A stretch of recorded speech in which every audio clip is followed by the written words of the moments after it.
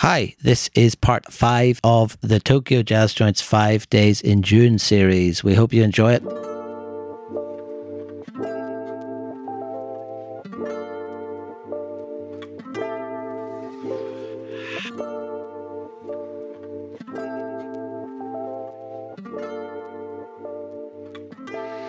So we called the guy, we explained, I think we actually didn't just say we're coming because he just would have been like, who cares, you know? Well, you see, it looked much closer. I'm just looking at the map now, you know, so from Paragon, it's like 2 3/4 hours. And I think probably we looked at it and thought, well, Kumamoto's just up there. And then whatever time we left Paragon, I mean, I've got Paragon outside at 3:30. So that gives you an idea. We basically had 2.5 hours and it was a 2 3/4 hour journey. So yes, we were thinking, oh no, you know, because Jarrett looked good. We had it on the schedule. We thought, yeah, we'll do this, no problem. And then suddenly when we realized how far it was like, no. So yeah, you called him. What did he say? He said, fine. Yeah, he said, I'll wait for you guys. It wasn't a problem. Amazing. And, you know, yep. I said, look, I'm really sorry because we're also in a car. We're not from well, obviously, you know, we're not from Kyushu. We just flew down from Tokyo. You know, we got a little lost, et cetera, et cetera. He said, no, that's fine. Like, I'll just keep it open. You know, I might put the closed sign, but still come in, you know? Yeah. And so we showed up. I believe it was, hey, timestamp us. Come on. I'm the timestamp man. I've got it. Yeah, 6:30 I've got. So I think we dropped the car very nearby and then we just sort of pegged it to the place, Jarrett. So it's probably around 6:30. So it wasn't like he was sitting there at like midnight waiting for us, you know, but we managed to make it. I don't even want to think about, I'm sure I was within the speed limit, but anyway, we got there and we found Jarrett, and again, another beautiful place, don't you think? A beautiful little place in a sort of a strange building in a kind of a courtyard. Again, for the 20th time on this series, we're definitely not in Tokyo because there's very few buildings that would look like this, and obviously a fairly new place, almost entirely CDs. But with a kick-ass sound system. I mean, he's another of these guys that's been profiled in one of the audio magazines here that go around taking pictures and doing, you know, articles about not just jazz spots but any music spots and their audio systems. So clearly he knew what he was doing on that front. And an interesting background for this guy, Horie-san. He used to be a policeman. And obviously, you know, in his spare time, he collected a lot of music. I mean, he's got several thousand CDs just there, and he told me he had a lot more at home. And most of the customers, though, maybe it had to do because it was a new place, maybe because of the location.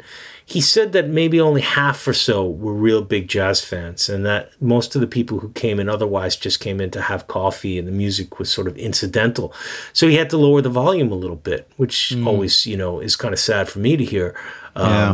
Unfortunate, more breaking news, Philip. Cafe Jarrett has closed. Very sad to hear. What a shame. It's interesting. Reasons unknown. It's quite strange because he used to have a very comprehensive website. But when I was looking for it, it wasn't up anymore. So I checked some of the usual Japanese sources. Couldn't find anything. All I could find was that it closed in December 2018. So literally just 6 months after we visited. I guess it was just too new and couldn't get a regular customer base. I mean, we've seen that with a few other places like Cafe Ellington here in Tokyo, or Big Mama, Fat Mama. So maybe it was something like that. I mean, it's interesting because actually if you zoom in on that huge wall of CDs, I don't remember any vinyl at all, actually. What I do remember that you don't see in these photographs, it was very difficult to photograph. I must see if I can hunt one out and re-edit it. But on the wall just to the left there, if you're looking at the photograph of the CD collection, there was actually a beautiful sound system, but also he had like a television linked up to sort of music streaming websites, or platforms. So he was playing music on that TV, like through the sound system. But what's interesting about the CD wall is there that if you zoom in, you can see that he's actually selling them for 500 yen. So I wonder if, you know, even at that point, the writing was maybe on the wall, if you excuse the pun. Probably was, yeah. You know. I didn't even think about that, but that makes perfect sense. And, you know, I mean, if he was retired, maybe he put a lot of money into the cafe. I hope he didn't take too much of a beating on it, but it would be interesting to know look, we've been to enough places and we've talked to enough of these owners. These sound systems often take them, a couple years to put together because they're so expensive. Yeah. And not even just the expense. It's not something that you can just pick up and put into your small Japanese house unless you have a very accommodating spouse. So what would you do with that? Now, I imagine you could sell that to some audiophile for quite a bit of money. But, I mean, what a shame that would be, Yeah, I mean, also that mad collection, again, just the sort of minutiae of these places. There's always other little interests, and it goes back to that thing about that obsessiveness and that sort of collector's mentality that we see a lot in Japan. That huge collection of the decal cars along the top of the CD wall as well. Love those. Yeah, I won't embarrass myself by trying to identify any of them, but again, gorgeous place, and what a shame. Yeah, I mean, the little courtyard, you can't quite see it in the photographs, but just the little details. I mean, this beautiful welcome mat with the cat on it and Jarrett.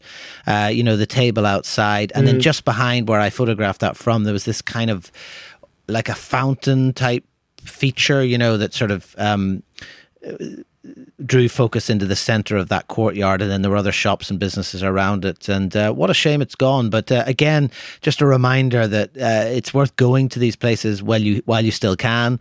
And again, it's great that we were able to just capture Jarrett as it was before it closed, and it's not surprising to hear, I suppose, that it's gone. Perhaps it's one of the ones that was less likely to close as far as we were concerned, but I wonder also what happened to that beautiful window. He has this really interesting silhouette of the trees painted on the glass of the window, which again is not something we've seen. What about that bust of Beethoven up above the bar? I mean, what's that doing there?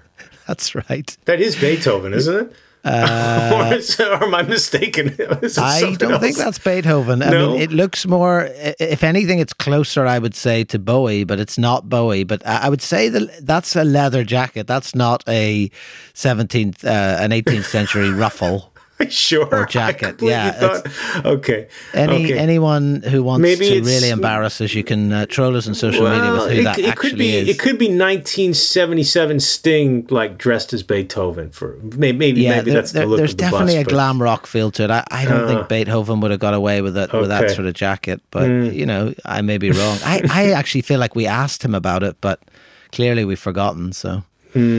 Oh, anyway. Well, sayonara to Jarrett. Yeah, I'm happy we got there, and it's always sad, and it's interesting because it was a new place, didn't really last that long, and then the next place we went to, right in the middle of Kumamoto City, has been around for a much longer time, and I would say it is in the running for one of the nicest, just purely beautiful interiors of any joint that we've been to, and it's a place called Jazz Inn Okura.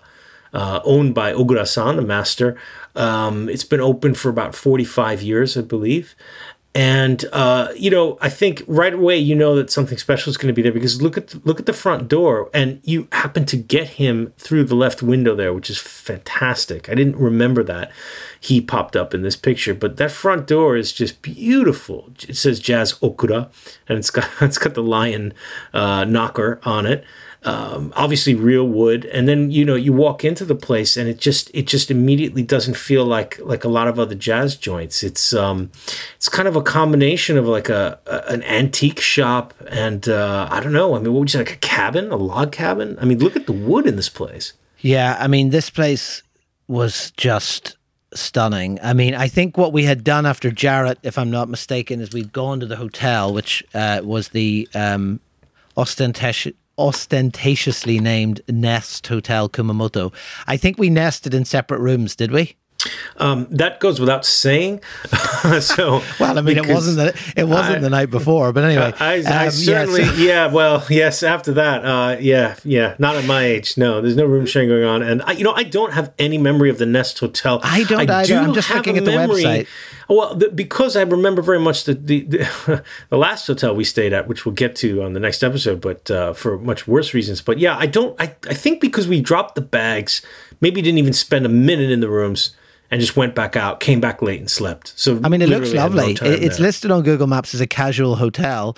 There's a couple of lovely looking ladies at the reception desk, smiling as they take some calls from customers on the homepage. And yeah, I mean, it looks decent. It's described by customers as neat, efficient, smiling, and tasteful. So I mean, it clearly didn't have much of an impression on us, but I think in some cases on this trip, we were just, our heads were spinning because we were seeing and doing so much Yeah. in And a also, fairly short space of time. this was the first time for me to visit Kumamoto City. And Me too, yeah. it's funny because, this was only a short while. I believe it was it a year after that Kumamoto had a pretty serious earthquake. That's right, yeah. And you could still see around town quite a lot of evidence of buildings that were, having to be reconstructed or repaired.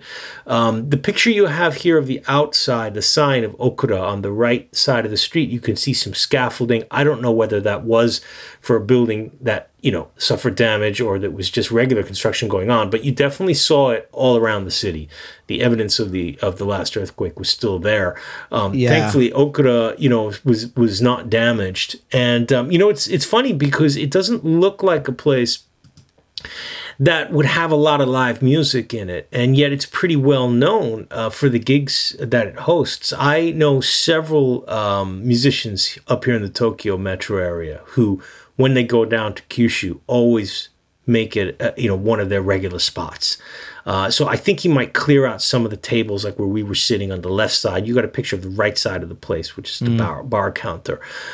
So, you could probably fit in, again, it's not a Tokyo place. It's bigger than it appears in the photos here.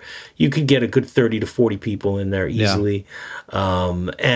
But probably put some live gigs on. He still lists them on his website, or he was pre-COVID. But I mean, the real appeal of the joint is just all that gorgeous wood, all the things that are laying around, including that Sonny Rollins poster of his gig to Kyushu, where he is done up in ukiyo-e style, which is Japanese style painting from the Edo period. So you see him there, Sonny as a samurai.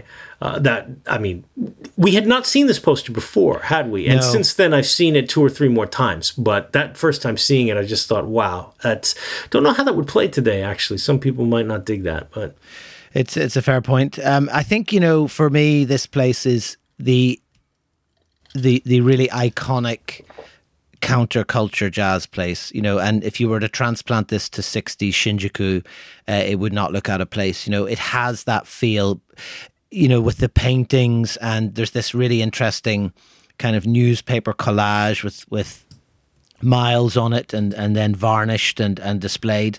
I think some of the stuff was it was certainly artworks all over the wall. I don't even know if some of them were for sale. There's also that really interesting jazz map, which unfortunately you can't see in too much detail on the photograph, but this kind of family tree of jazz, which again, what you wouldn't give to get your hands on that. Just incredible bit of memorabilia. Actually, I was much more intrigued, and I don't think we talked about it that day. This picture you have where it's this, I literally don't know what it is. It's got a trumpet on it. He's got this little square, I would assume that's a square box of matches with the Sidewinder. Lee Morgan's a Sidewinder album cover. You get some ashtrays there, okay? But what is the round thing behind it? And there's a plug there. Was this some sort of an instrument, or is it a sign? I'm really perplexed by this. What actually is this thing? Yeah, I don't know. If anyone's listening and they do know what that doesn't it look like stone? It looks like a big round stone. Yeah. And it's got the Maneki Neko cat on top, the little jazz figurine. He's got a cat on top of the trumpet, a couple of cats on top of the trumpets. And then he's got like what looks like salt next to it. And then he's got the Guinness sign. I mean, it's just a mix of things that are really inexplicable.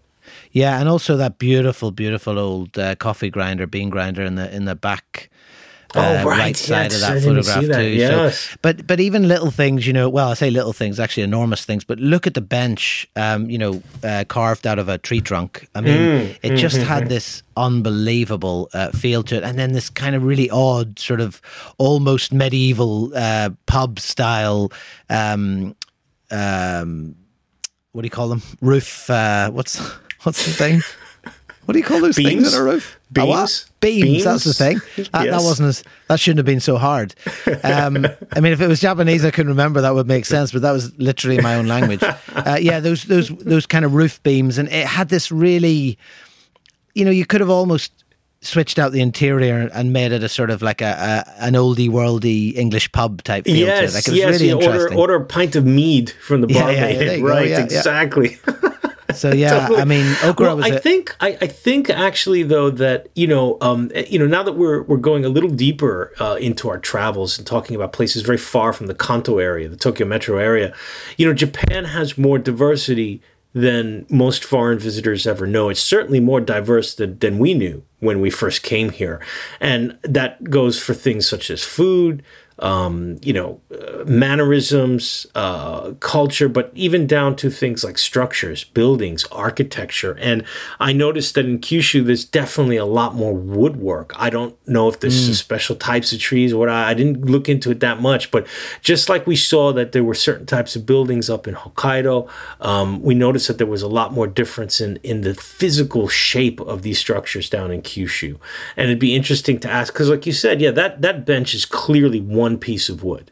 Somebody would have carved that out and sold it or installed it when this building was open, probably even before he turned it into a jazz bar, I would guess. Yeah.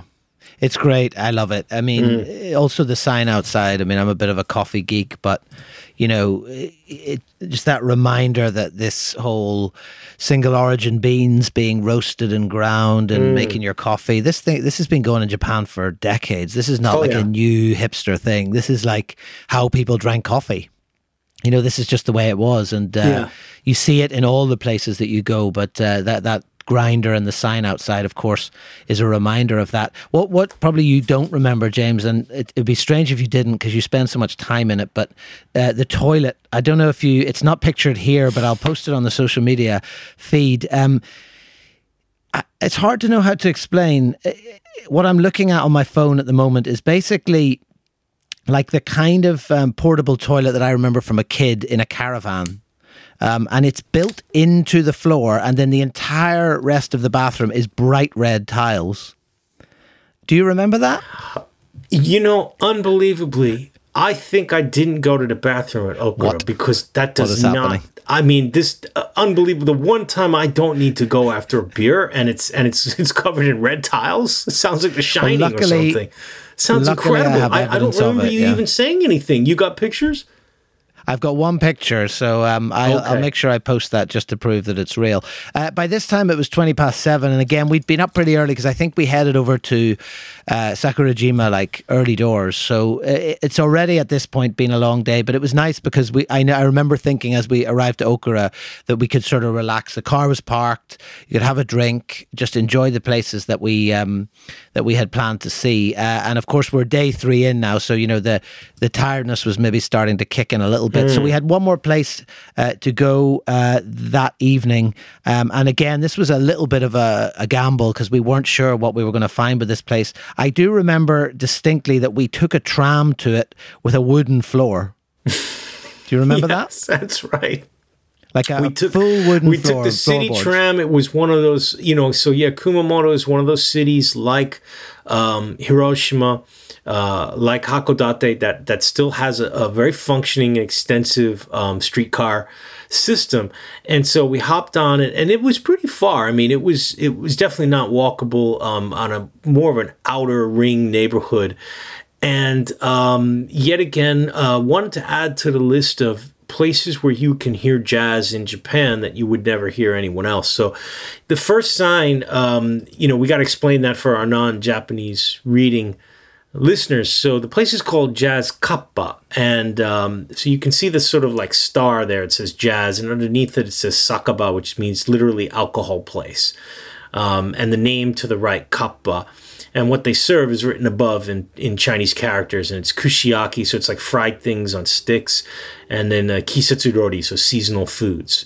So basically it's a izakaya, what is known as a Japanese tavern, where people go to eat and drink, but it's not really deluxe cuisine. It's more of a drinking spot.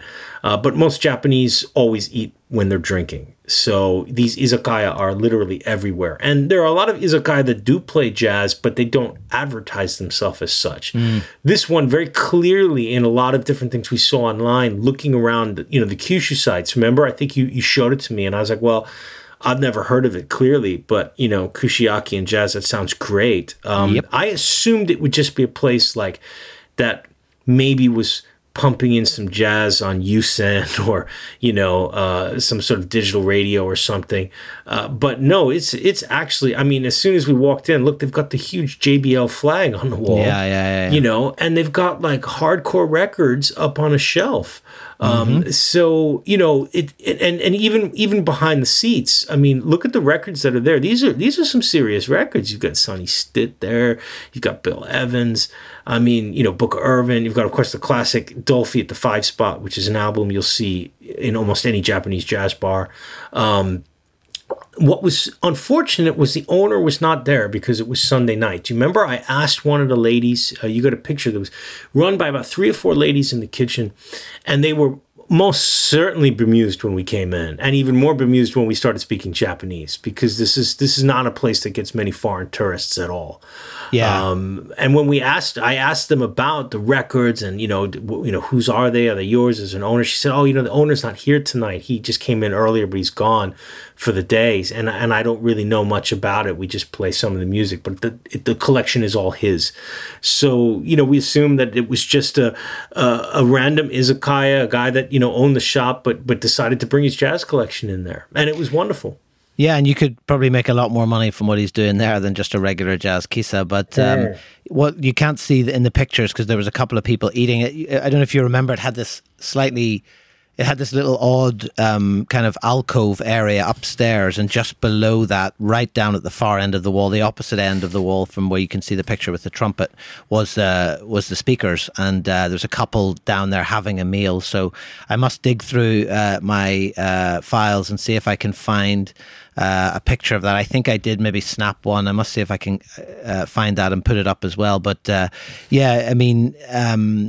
were really tickled, I think, by the whole, just because the fact that we took that tram to, I have this sense that it was a little bit further out of like the central area of Kumamoto. So I suspect that if anybody was turning up, any foreigners were turning up there, it was more likely to be people that they either knew, or certainly people who lived there and were local, rather than sort of tourists. And they just seemed to find the whole thing quite sort of amusing, really. I remember going outside and photographing back in through that window that you can see, that photograph where it says, business hours are open, or we're doing business at the moment, and they just were sort of giggling and laughing and just thinking how weird, like someone's photographing a kushiyaki joint. But for us it was like a total, it was like, we haven't experienced anywhere like this that's actually basically a restaurant but jazz, right? Yeah, I think that they exactly. Because there are places that, like this, where we've been in and noticed, like, oh yeah, they're playing a groovy record here, but not really so explicitly like this. This was clearly like designed as a jazz izakaya. And I would definitely, if I'm in Kumamoto again, I would certainly, because, the second time you go back, it'll be easier. You know what to order, what the vibe will be. So just another one of these unique situations that's really only in Japan, Do you remember, though, on the way back, we stopped at a place that was a music bar, kind of a music DJ bar / record store? Oh, was that the place? Was that night? Yeah, that was that night. I do. So friends of ours up here in Tokyo had connections to that joint, doing some DJ gigs and records and whatever, and so told us to stop by, and we went upstairs, and we just, it was an interesting time when we got there, because it was a Sunday. The event ended maybe around 10. And it was kind of like a hip hop event. So there were a lot of young hip hop dudes there. And then the owner and his pals, who were probably a bit closer to our age. And I went up and introduced myself, said that, who had sent me, and they immediately gave us a warm welcome. And I think we ended up having 2 or 3 drinks with them, which by that point of the day in our exhaustion level wasn't a very good idea. And it was quite a stumble home. But, it was interesting to go from these varied, a very old jazz joint to the jazz izakaya, but then right back to like a very contemporary style, DJ vinyl bar, which again only tend to exist in Japan. I think a lot of our listeners will probably know that these kinds of bars where you have huge record collections and a couple decks and you'll have a DJ in there, but it's not a club. So people are sitting and listening. Nobody's standing up dancing. And this one actually had a record store in it as well. Yeah, I remember. So, I mean, not to embarrass you, but I remember this is probably the worst I'd seen you, because something really went weirdly wrong, and I was like, it was like you didn't quite know what we were doing at one point. I was like, are you okay? Like, I was like, is he okay? Like, and then I wandered off to have a look at the records, and I remember really, really toying with the idea of buying some, because they, for about 150 euros, I think, they had an entire collection of like Calypso 7-inches. And I remember really thinking, will I buy these? And then the whole implications of the cost and having to bring them home and carry them around this trip and all that sort of stuff. And in the end, I decided not to. But then when I came back to the table, I remember just like, I can't quite explain it, but I remember thinking, is he all right? And then I kind of sort of had to usher you out in the end, and we headed back to Nest for the evening, and that was the end of day 3, wasn't it? Well, I remember enough that it was a very steep trip down the steps from this joint. And because we were getting friendly with the owner, I think like we might have had like a free beer or two that came pretty quickly. I think they were just pouring us draft beer, and clearly went above the limit of tolerance and exhaustion. Yeah, so that was a great end to the third day, and then as you said, back to Nest to wake up on Monday morning for day 4. This podcast was produced and created by Philip Arneal and James Catchpole of the Tokyo Jazz Joints Project. Thanks to Brian of Grooves Ahead for audio assistance, and also to Louis Lastic for our theme music.